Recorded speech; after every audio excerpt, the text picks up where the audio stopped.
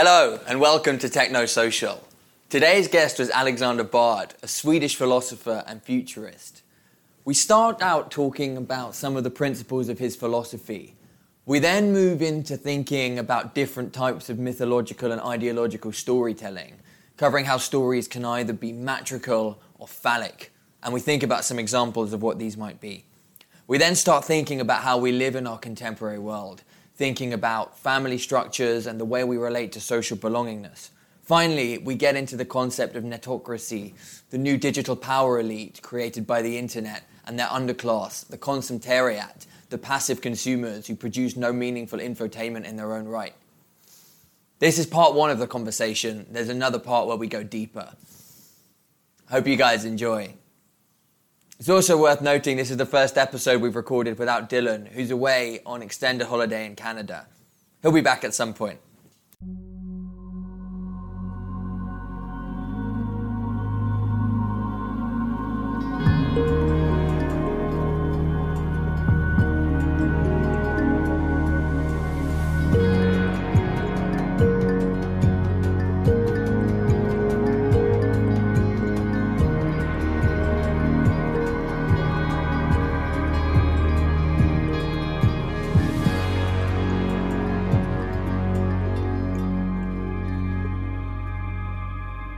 I'm here with Alexander Bard. Thank you very much for coming on the podcast.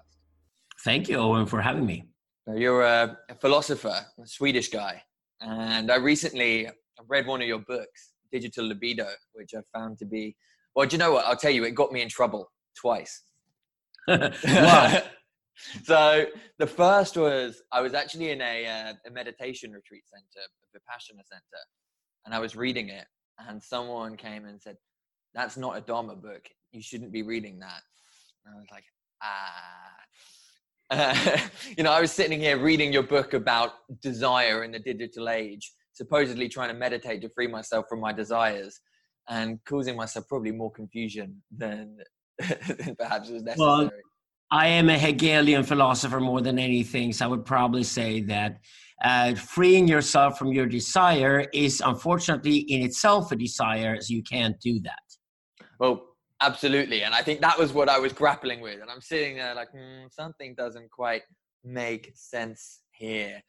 I don't know what these Buddhist guys are trying to achieve. Clearly something was working. I was feeling the meditation working, but I was also I'm all for meditation and contemplation. Actually, I'm a Zoroastrian. So I decided to convert to Zoroastrianism instead of Buddhism and Taoism. Although I, of course, studied all those three religions for a long time because that's essentially Eastern philosophy.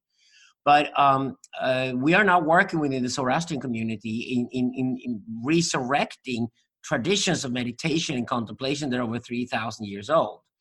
They're called Dhyana. So that will be something like a Dhyana center. And then you have a Tushamirti. So you have different traditions that are sort of ancient Persian traditions of meditation and contemplation.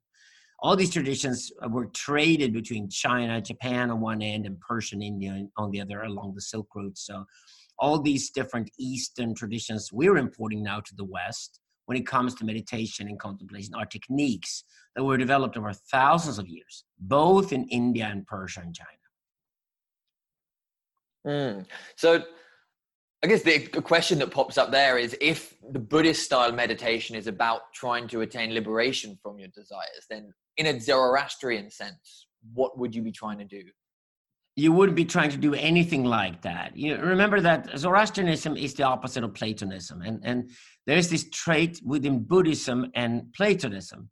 I would say that a lot of Western Buddhists today are tending more and more towards a Neoplatonist worldview, which I'm very opposed to. The Zoroastrians would say that your desire and your drive are you. There's no point in trying to get rid of them because there'd be nothing left if they were gone. So, you have your desire, you have your drive. You can even say you have an instinct, which is even more primordial than the drive. And you can also aspire for transcendence. And that's a drive. That's really should be described as a drive. And you probably discovered it now when you're reading Digital Libido that we're actually talking about not only 2 or 3, but 4 different drives that we humans deal with. Instinct is obviously the animalistic one. That's the drive we share with animals. Animals operate on instinct, and so do we to a large part. Then you have the drive, the pure drive in itself, which has an almost mechanistic, eerie quality to it. So that's like hunger, horniness, thirst, things like that are categories that belong to pure drive. It's a drive without any complications to it. And those are different from instinct. How? Yes, they are. They should definitely be described different from instincts because they're different. Human animals don't contemplate on their hunger. They don't contemplate on their thirst and then consider how they're going to act on it. They're just hungry and they go for anything they can eat. So that's instinct and that's drive. But then there's also desire, which is exclusive human. So this is the most human of the drives. And this is a byproduct of using language. The fact that we have symbols means that we're distanced from the world. And we often take language itself, or mathematics for that matter, to be more real than reality itself. Of course, that's a fallacy, but we do. It's a byproduct of being human. So desire is what happens within us when we start using language. Jacques Lacan, the famous French psychoanalyst, used an example where he said that desire is ultimately to try to find the perfect woman. He would just say the woman, right? So if you're a man and you're heterosexual and you go looking for women, you always try to find the perfect woman, every woman you meet, and you never find her because the idea of woman can never be found in a woman. And it's the idea that drives you. It's the idea of finding woman that drives you. This is perfect example of how desire operates. And desire ultimately doesn't want to achieve what it fools you into believing you want, because desire wants to be maintained. So desire will always move to something else. So whenever you found something where, oh God, this is what I wanted so badly and I finally got it, your desire's already moved on to something different. So it's like a curse. And I think what we're trying to do in meditation, contemplation, is to deal with that. So Zoroastrians would say you have to accept it. It's just the way things work, and it's kind of beautiful. Buddhists are struggling with it, and they try to get around it. Like, why don't I get rid of this constant desire? So this desire that always escapes itself. Zoroastrians would say that's impossible. Buddhists would say it is possible. So they would claim that's a kind of Buddhist enlightenment. So they would meditate towards that goal. And so would a European sort of Christian Platonist person do. It comes out of dualism, this fantasy that you can separate yourself from your desire. Whereas Zoroastrians, just like Taoists, if you do Taoist meditation in China, they would also say that, no, there's no way you can separate yourself from desire because you cannot separate your mind from your body. You're embodied. Everything you do is embodied. Therefore, you cannot separate from it. But I would say that there's a fourth category of driving, that's transcendence. And that is that inside of you that desires for you to be part of something bigger than yourself. And that should really be described as a drive. It's so fundamentally human. The fact that we want to have babies, we want to have children, we want something outside of ourselves. We want our lives to expand even through other life forms, even through having children. And the same thing goes for, say, religion or, anything visionary out there. What we're really lacking in society today is an understanding of transcendence. Like, how could I be part of something that's bigger and higher than myself?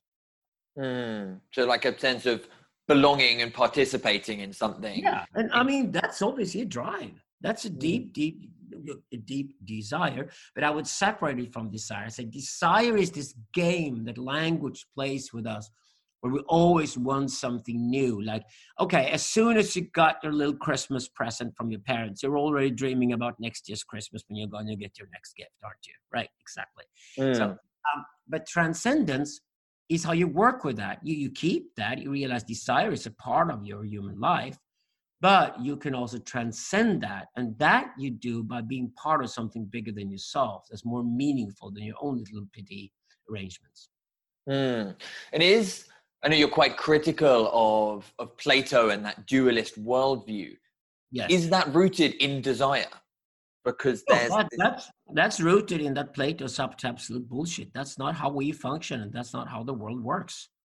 The world is fundamentally monist. The universe is a monist phenomenon. Everything in the universe affects everything else. Everything is interrelated to everything else. And actually, everything we know comes out of these relations. Relations are primary. Movement is primary. Change is primary. The idea that Plato represents is more the idea of you shot a still photograph of the world, and that's the world. But I mean, as soon as you shot a still photograph of the world has already moved on and started changing and become something different. It's constantly becoming.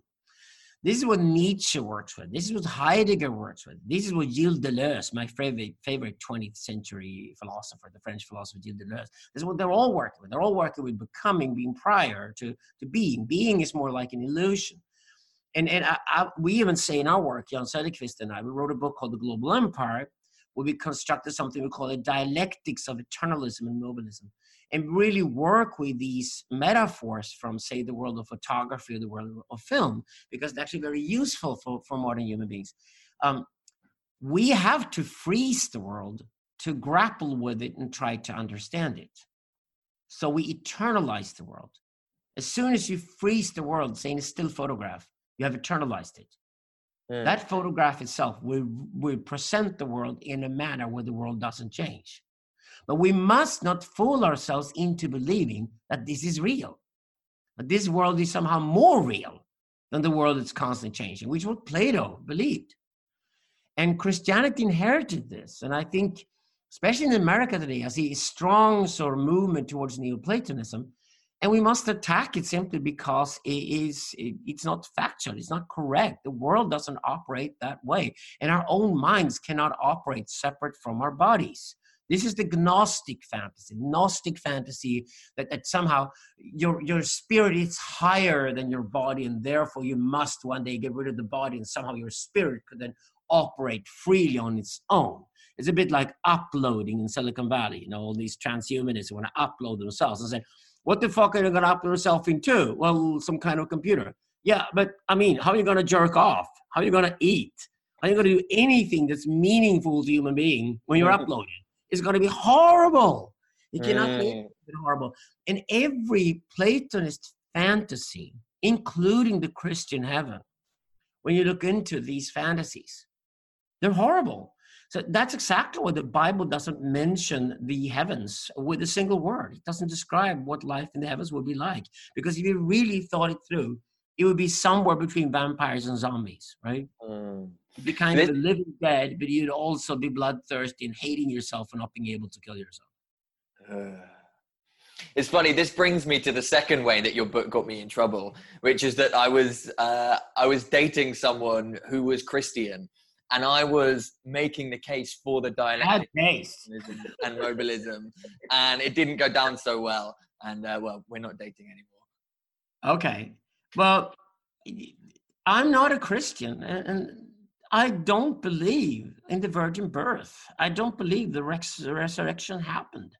The fundamental beliefs that you must sign on to if you're a Christian, that Christians have insisted on for the past 2,000 years. I don't believe in any of it. I think it's bullshit. But I'm not sort of a modern, banal, new atheist either, because I also understand that religion is mythical.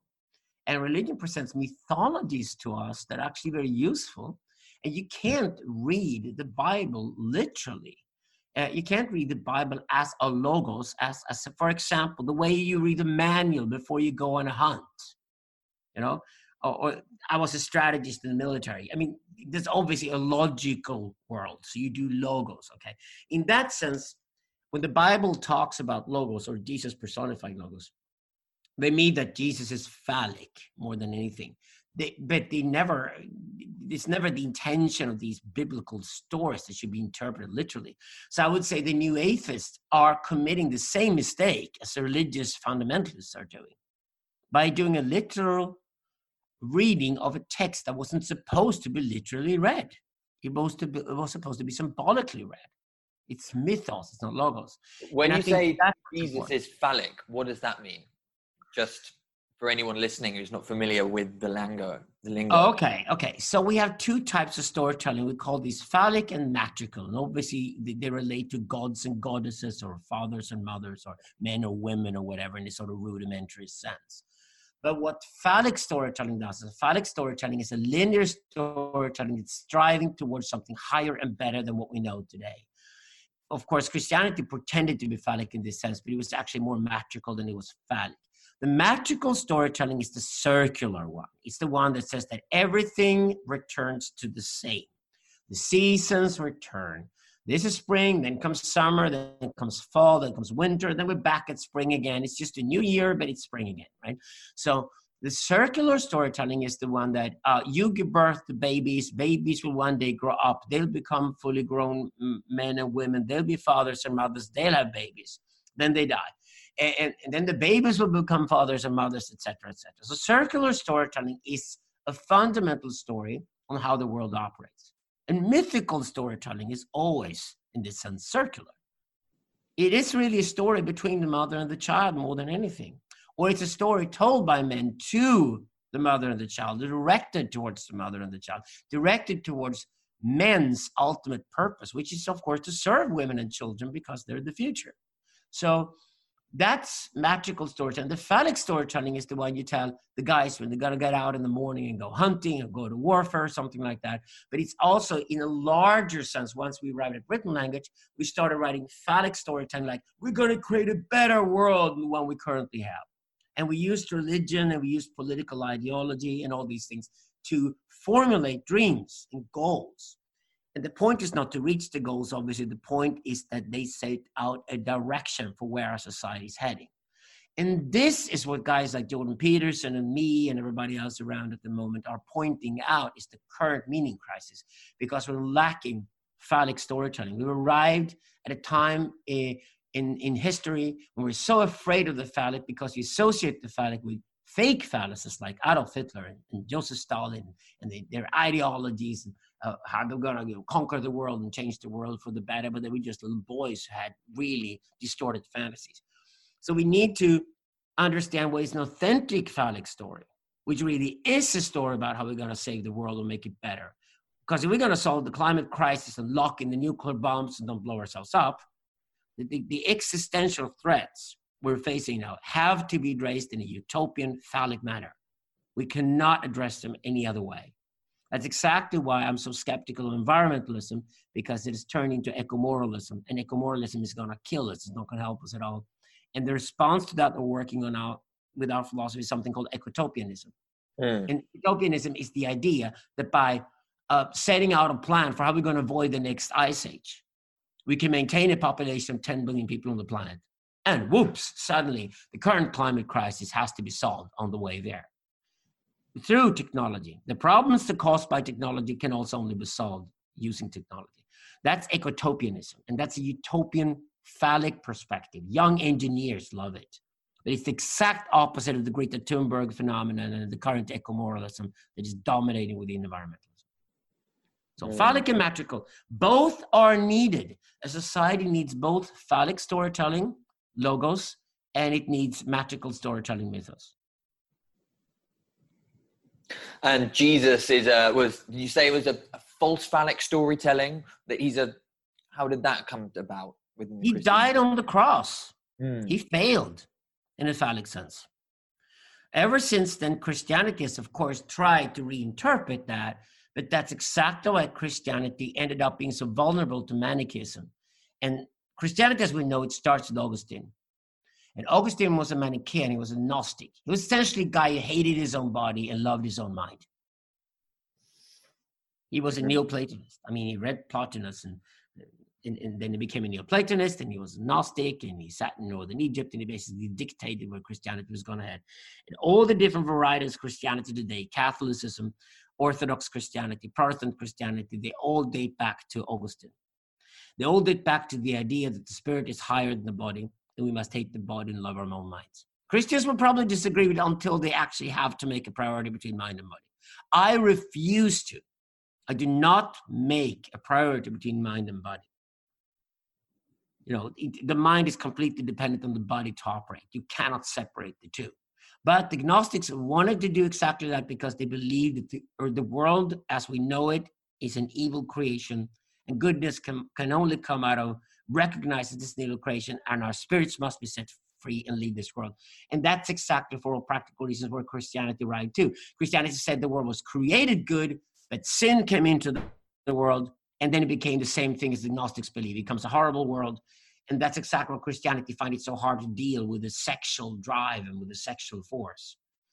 which actually religion has to deal with, and Christianity refused to. No wonder you ended up with the Catholic Church and 2,000 years of history of pedophile priests, raping babies, essentially. That's exactly how dirty Christianity has been, and been all along, because it did not include sexuality within its own religion. You have to. That's pathos. That's a third storytelling. Today, we'd call it pornography. It's tragically what we usually consume online. That somewhere between 30 and 40% of broadband use in the world today is actually pathic. It's pornography, right? Pathos is the third story about the tribe. It's a story about the grown-up man and the grown-up woman meeting in sexual intercourse. That's what pathos is. So you got mythos, you got logos, and you got pathos. Religion has to include all three. Christianity tried to get rid of pathos and throw it out of the picture, and basically said, sex is something you must only do when you're a married man and a married woman to have a baby and nothing else. Don't ever think about it. And I think that is because it arrived at the guy who failed at his phallic project, so he died on the cross with his mother standing next to him, the devouring mother of anybody's Virgin Mary. That's exactly why our picture of Jesus is always still as the child, as a Jesus child sitting on the lap of his mother. It's the Virgin Mary and the Jesus child. I would say that means Christianity is a religion that worships the child, not the grown-up. And so therefore, it's a magical religion. It turns itself inwards and it worships mother and child fundamentally, because the son died on the cross and he killed his own father in the process. That's why I'm not a Christian. I'm a Zoroastrian. The idea of the Messiah comes from Zoroastrianism. It's called the Sociant. And the Zoroastrians would never have recognized a failed Messiah died on the cross as the Messiah. They would say the Sociant really is the phallic leader that does lead us. Therefore, there's a connection to Judaism, which is interesting, because there is a story in the Old Testament about a successful phallic project. That's Moses and Aaron leading the Hebrews out of Egypt. And that's what we return to in our philosophy and say, that is the ultimate story of the phallic project. Who is going to come with me and leave slavery and become masters of their own destiny by walking into another land, being prepared to die on the way so your children can live free? And then that is the perfect phallic project. It has two patriarchs at the front. Matriarchy only has one. The priestess and the oldest woman is usually the same person. She pushes the world forward. That's exactly why Virgin Mary is alone. We worship her alone, and Christianity is the only woman involved there as the matriarch, right? She's the mother of the God, the ultimate matriarch. But the patriarchs must be two. We must separate the chieftain from the priest. And this is what we mistakenly in Gnosticism and in Christianity and Platonism understand as we must separate mind from body. But wait a second. The body is the chieftain. He's going to lead us. The priest is the mind guy. He's going to give us the story on how we're going to be successful and why we must follow the chieftain. And it's the mutual admiration between the chieftain and the priest that's happening between Moses and Aaron. That's exactly why the product is successful. And Moses, even symbolically, of course, dies before they enter the promised land, not as a failed Messiah on a cross, but he dies because the next generation are then going to step into and take over the promised land. Whereas Aaron goes with them into the promised land before he dies. So the priest actually goes with you all the way into the promised land. But what's important here is to understand the separation of priest and chieftain must not be understood as a separation that's internal to us. We are not mind and body. No, we are mind and body, because the tribe, which is the metaphor we should use onto ourselves, the tribe needs both the priest and the chieftain. It needs both the mind and the body.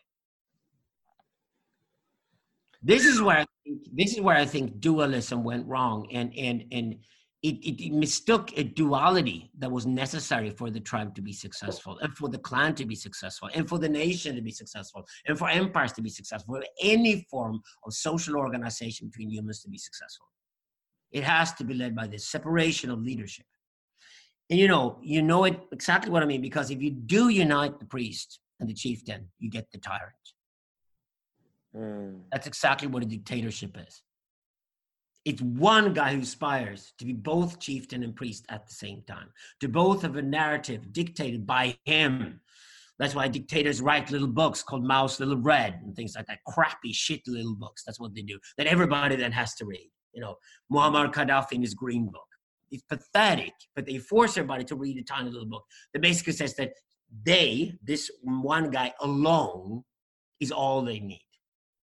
So they have the storytelling and the physical means to push exactly forward. It's like what I say, if you're a man, the penis between your legs, the literal phallus, and the symbolic phallus, the penis in your head.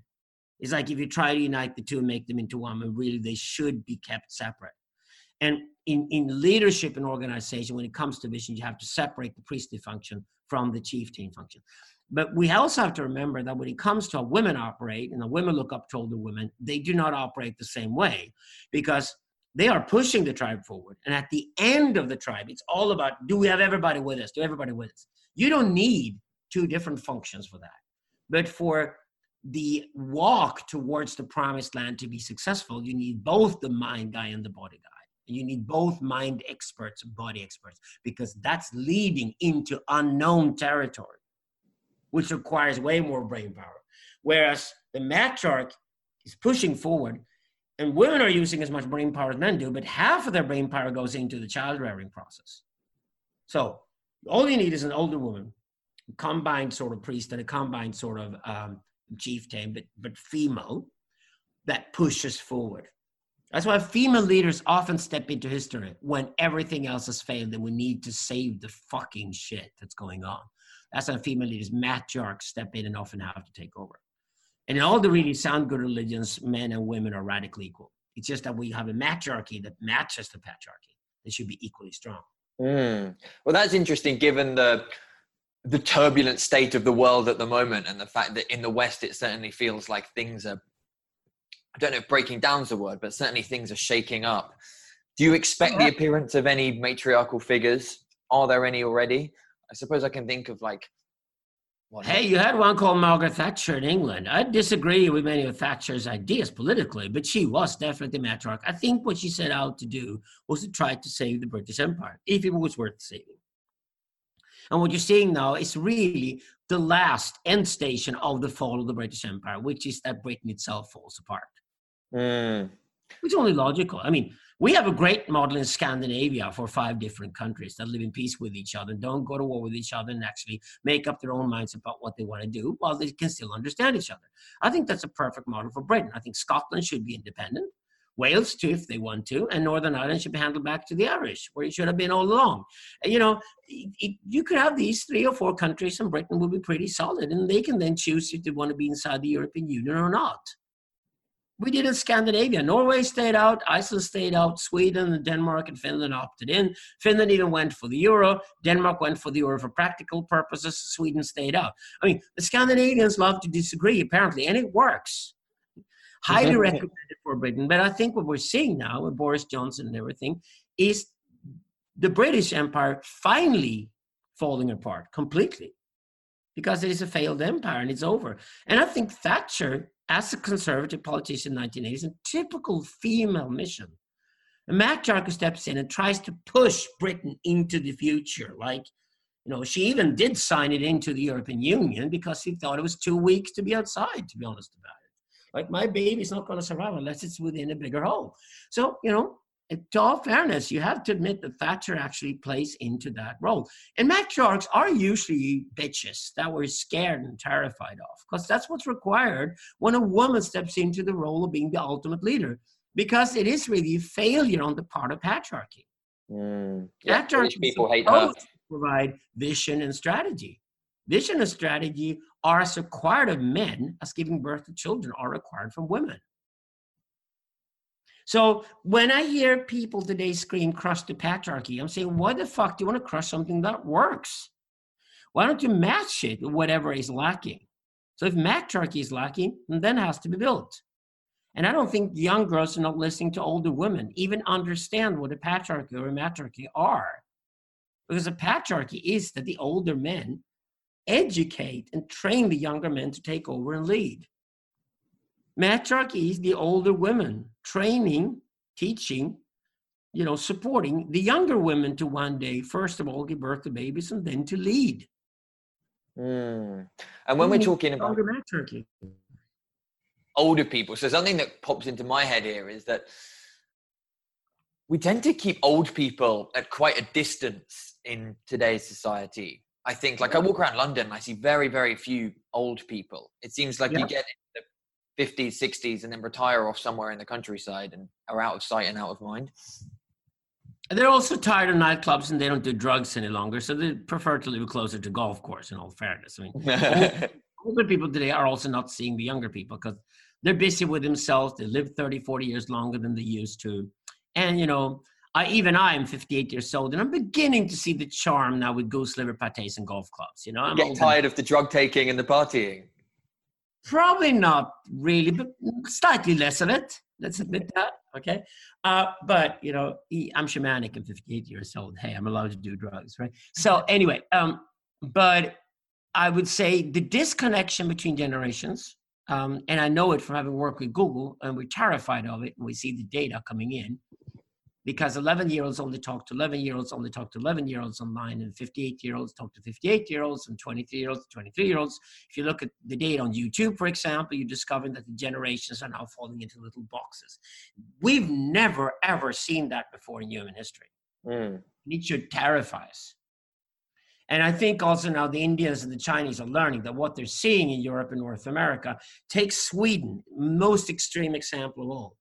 70 or 80% of households in Stockholm are now single households. So even if you got Tinder in your pocket, it's apparently failing you. You know, you get the dates, but they don't lead to anything else, right?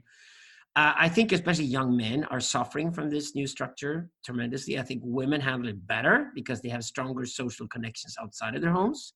And if they feel lonely, they usually just go and get a dog and a new pair of shoes, right? Guys don't know how to handle that. So I feel a lot of men that only 50 years ago would have had their own farm and, you know, would have had their own little company. Now instead are sitting alone in an apartment, a tiny apartment in a large city. And that's kind of shocking to them. So they shouldn't be there. They have to get, you know, rich social life and get out in nature and things like that to feel reasonably fine, you know. Vipassana meditation, as I mentioned before, is one of those things they need to do. So, but we failed, you know. Yesterday I filled in the form for my new visa to India. And it felt more modern than anything I do in Sweden because it did offer me 3 genders: male, female, or transgender, right? So that's a non-issue for in Indian lawmaking, apparently. They don't make much of a fuss of it like the Americans do. But I also had to fill in the name of my father and my mother, even if they were dead. They didn't care. The Indians don't consider you to have presented yourself unless you tell which family you come from and who your father and your mother are, which we have in, say, Britain and Sweden. I think that's a big mistake. That connection with the previous generation has to be made, and we have to reconnect. And we also have to reconnect from the older back to the younger. I mean, this is something interesting. I spent 3 months in India a few years ago, and I noticed that one of the things that really struck me was when people came to talk to me, it was, hello, what's your name? Are you married? Yeah. No one asked me if I'm married here, but like that was, I suppose it's trying to ascertain what my role is within the social hierarchy. Exactly. They don't mean you to then name drop the woman you're married to. That's not what they mean. What they mean is, are you married in the fundamental sense? Are you connected? Who are you connected with? So the response to that is to say probably like, oh, you mean I haven't had my wedding with a beautiful girl yet, anything like that. But I am married to my cause. I'm married to my friends. I'm married to a connection. Here, by the way, is my card. This is the company I work for. That's what they mean when they ask you if you're married. They mean, are you connected? And how are you socially connected? That's what marriage, Ian, really means from the very beginning. Marriage was actually something done between military men originally 10,000 years ago before they went out into war. And then when property arrived to written language and permanent settlements, we started to arrange alliances between the tribes so we can turn the tribes into clans. And then suddenly we taught hunters or warriors not to kill each other, but to trade. And as soon as they started trading, we'd convince them, like, maybe your daughter should marry his son. That is the arrangement of marriage. It really is the marriage between clans or the marriage between families, not between him or her. It's not about romantic love. It's about making social arrangements that are sustainable. So modern marriage is a kind of a parody of that, right? So this is what they mean. And without that connection, you're nobody. And that is a connection across generations. For granted. I would say this. I was a critic of Me Too when it arrived. And unfortunately, it turned out I was right. Because I saw it as a terrible strategy for trying to communicate and deal with sexual harassment. It's the worst way of doing it. And really what was missing during Me Too was that the older women were absent. They weren't there. This was all about young girls with Instagram accounts and narcissistic egos screaming at the top of their lungs to get attention. Right? That's exactly why they cause so much havoc. In Sweden now, all that's left of the Me Too is just legal settlements. I mean, the courts are full of these cases of innocent men who are fighting back fiercely against the media houses, against the young girls. Some of these young girls that went on Instagram like Me Too are going to end up in prison in Sweden. Because it's how severe the crimes were that they actually committed. You know, they made up stories about men and killed their lives and their families and everything in their process, literally in some cases. That sort of havoc is very similar to the Chinese Cultural Revolution. And we must be really, really aware of a society where young people think they can just go out and run out there, and because of their feelings, they know the truth. That is terrifying if you get that. So in that case, you need the older people to say, no, wait a second, your feelings are not the truth. You need to learn shit first. You need to study properly. You need to know what you're talking about before you're appointed as a spokesperson or some kind of leader for a specific cause. And of course, an older woman would always say that if you're a young girl and you're seriously interested in preventing sexual harassment against women, you go and study law and become a lawyer. That's the way you do it. You don't run around on Instagram and scream and make up things about men that you don't even know. So we're going to see a lot of these lynch mobs. They're going to come from the guys too. The alt-right very much operates like a sort of masculine lynch mob instead of young men who are full of themselves and think they know it all. And off they run with all kinds of fantasies and feelings that they have. But sorry, your feelings are not facts. They're just your feelings. They're not the truth. The truth out there is factual. It's like the social media just amplifies the lowest common denominator when used in this way. I guess one of the things that's interesting in your work is the discussion between what is kind of shitty use of social media and good, powerful networking, netocratic use of social media. Perhaps you could talk a little bit about that. Well, the problem with the internet is that number one, we put a megaphone into the mouth of 8 billion people at the same time. So essentially everybody's online, everybody's screaming at the top of their lungs to get attention. It's like you walk into a theater and suddenly the entire audience has left the room and they're all on the stage.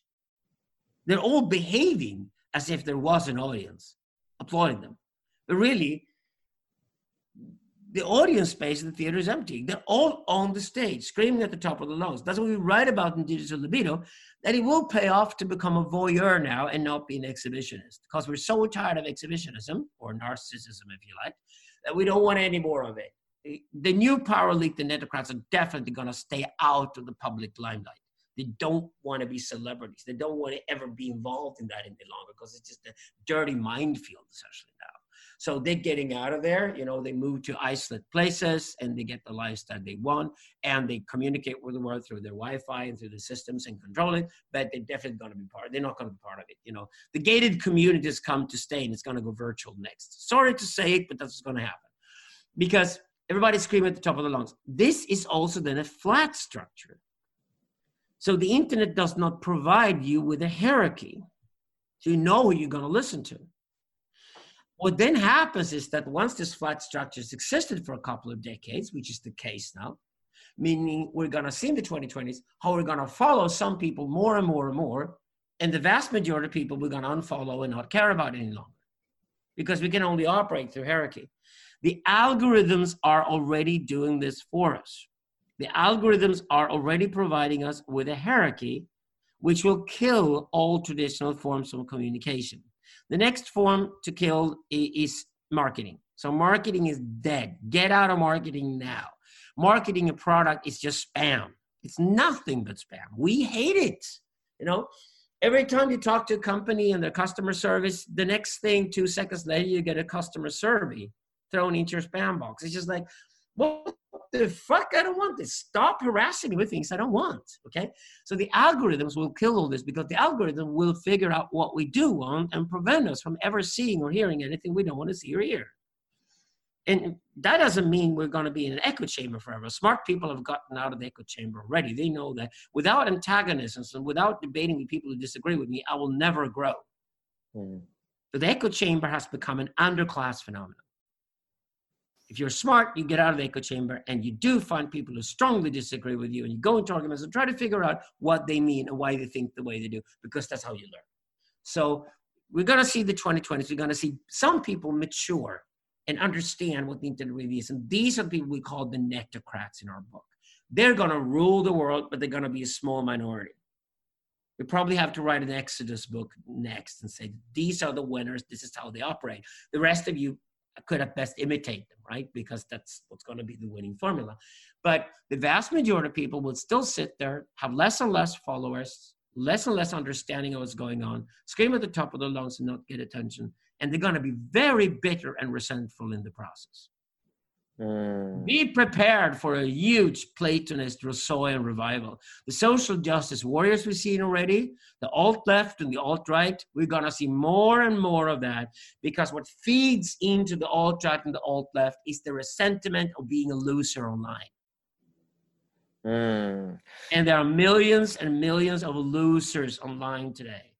They do pornography, they do computer games, they feel isolated, they feel nobody cares about them, nobody pays attention to them, because they're incapable of creating anything that interests others. This sounds creating the entertainment we require online. Right? We require infotainment. It's the mixture of qualitative information and qualitative entertainment we're looking for all the time when we go online, right? If you're not a part in producing that infotainment, you are already the new digital underclass, the consummariat. And that's the vast majority of people.